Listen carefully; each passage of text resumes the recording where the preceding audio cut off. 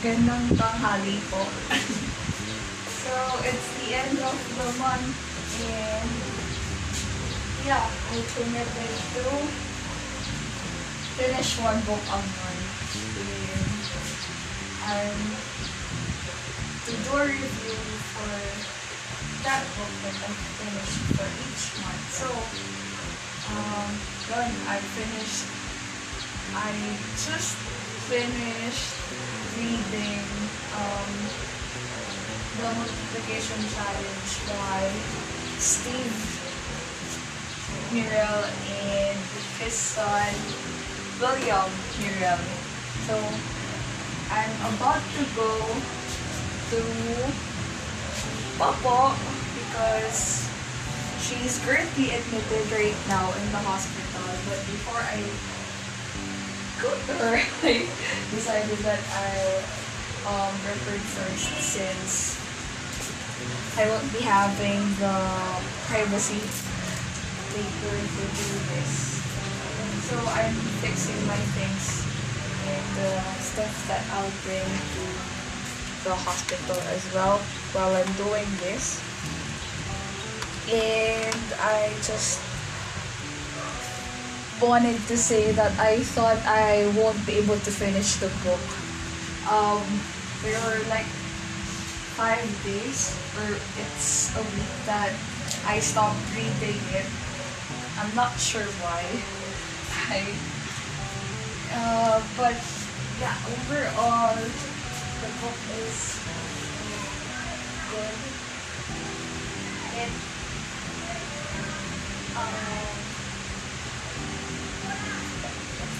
gave a lot of wisdom and thoughts that I haven't thought of before. So technically, it's just a book on how a church could grow, develop more leaders, and yeah, thinking about it, it might be that the vision is not just very relatable to me given the situation that we're in right now, the pandemic, but as I read through the book, it's really it gave me new insights on what it is to be a leader, on why I'm leading, and on the true purpose of God for all the leaders who's leading people to Christ. It's not just like a personal task that's given to us, but the vision that the book left me was that all that we're doing as a leader in the church is not just for the current group that we have or the future group that we will have, but it's more than that. It's multi-generational. It goes beyond our years. It goes past when we are dead and all our children have their own children and their children have their children as well. So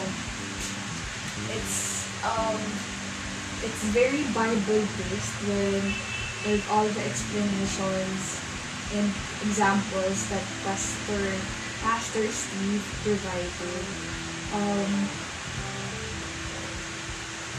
I love the idea that when you have a vision, when you have a goal, and it's not that Pastor Steve mentioned this in one chapter. When we have a goal and it's not that scary, or if we think that we could be able to achieve it, then that goal is really not from God. And I just got to reflect on how, if it's just too easy, or if we think that we can do it on ourselves, then where will God's power be on that goal? How can God move if we can just do it on ourselves pala, you know?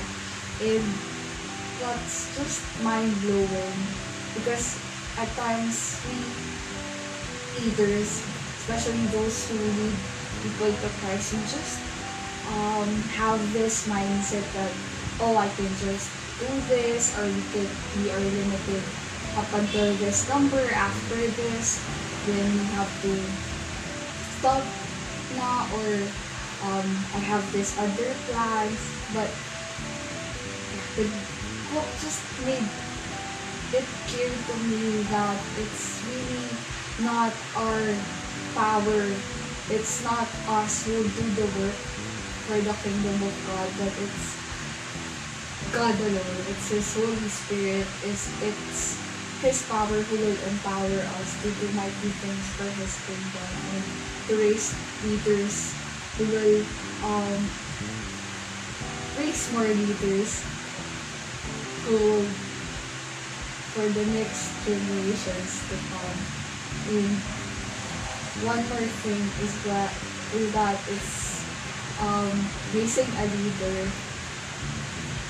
I'm speaking just maybe out of concept because I know in myself I have not raised a lot of leaders and I'm still in the process of like raising two, three or more people, but it's really about a relationship. It's not just a position that you are a leader and I will do this, I will train you. No, it's really a relationship. It's a family.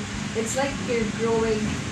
It's like you're helping your sister grow, and guiding her, walking with her hand in hand in that process.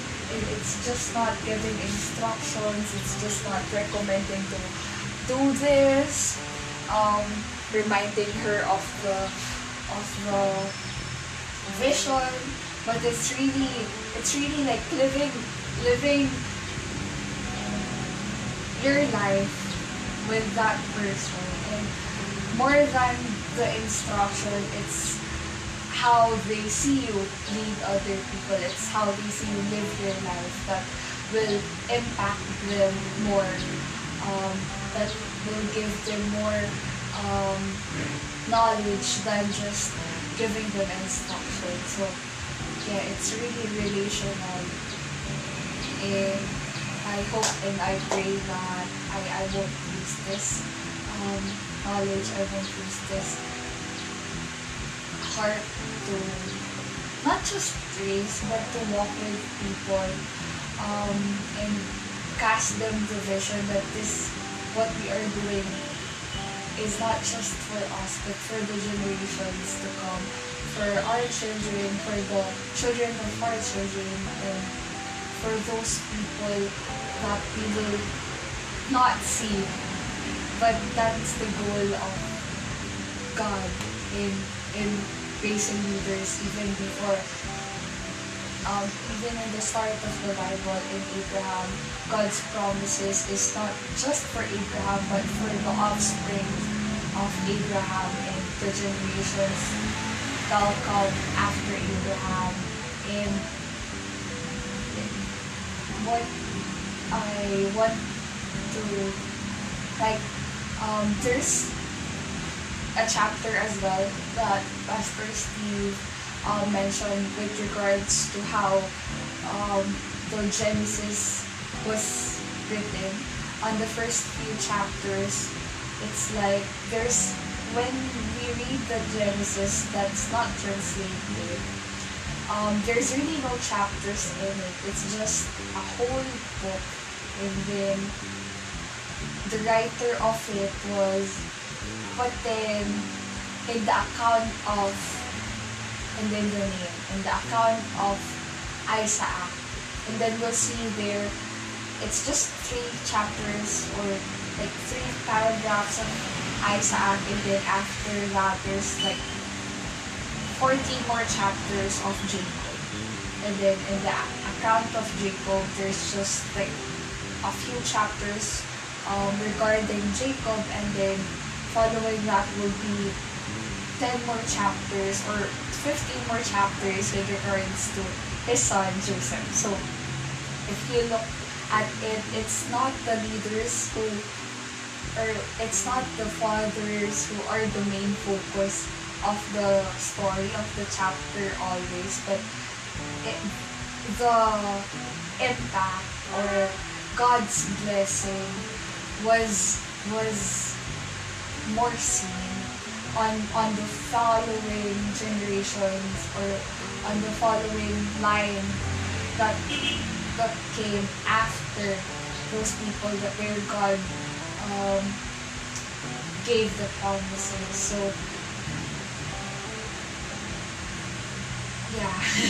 So if you think about it, it's not, we might not see the promise in our time, but rest assured that if we remain faithful, if we just continue to fight that good fight of faith and continue to strengthen people to Christ, continue to lead them to Jesus, and continue to give that vision that it is not just about us, but about the generations to come, then yeah, I am assured and I am confident that the people who will be after us will see that fruitful promises that God has given us. So thank you for those leaders who are very committed and who gave their lives to just follow that vision to continue to raise more leaders. Yeah, that's it. So I'm very excited for the next book that I'll be reading. I'm really excited. I just mentioned it. So the next book that I'll be reading will be Mere Christianity by C.S. Lewis. I've been waiting for that book since 2017 or 18. Like when Panda and I are still, maybe 2016, when there's still like a chance to go to an IDF, and I will just look at that book every time we go there, but I don't have any opportunity for me to buy it because it's so expensive, and I don't have I don't have a lot of money during that time, and I don't know, maybe I just prefer to read other books then. My convictions were not that giving me the power to buy that book. But since it's C.S. Lewis and I really wanted to read that book ever since, I'm just so thrilled and I'm just so excited to read it this coming March, and I'm just so excited to review that as well with you people, with whoever who listen to this podcast. Soon. So see you again on March. Thank you. Goodbye.